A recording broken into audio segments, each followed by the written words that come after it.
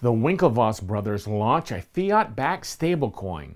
Next on your 4-Minute Crypto Daily News. Hello and welcome to 4-Minute Crypto. Now today's show is from a post by William Suberg at Cointelegraph.com. And it's brought to you by BitBlockBoom. Take a look at the Bitcoin Maximalist Conference coming to Dallas, Texas in 2019 at bitblockboom.com. And before I start, I want to remind you to like, subscribe, and share. Now, according to a post on Medium by the Gemini Exchange, Tyler and Cameron Winklevoss, the creators of the Gemini trading platform, have received permission from the New York regulators to launch their own stablecoin. The so-called Gemini dollar now has the backing of the New York Department of Financial Services.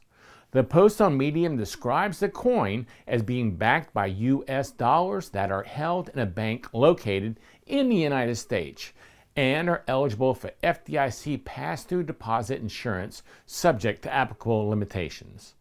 Now, the move represents the first crypto assets from the Winklevoss twins, whose mission to launch a Bitcoin exchange-traded fund, otherwise known as the ETF, received a second rejection from regulators in July.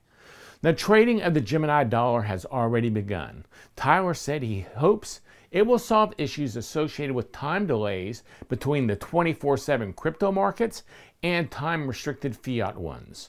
The green light from the New York Department of Financial Services makes the Gemini dollar the first world-regulated stablecoin to launch, according to the Winklevoss twins, even though the trust company Paxos also announced its own stablecoin regulatory approval, making the same claim as the world's first regulated stablecoin. So what do you think? Do you think the Winklevoss twins have a good idea with their own stablecoin? Would you use the Gemini coin?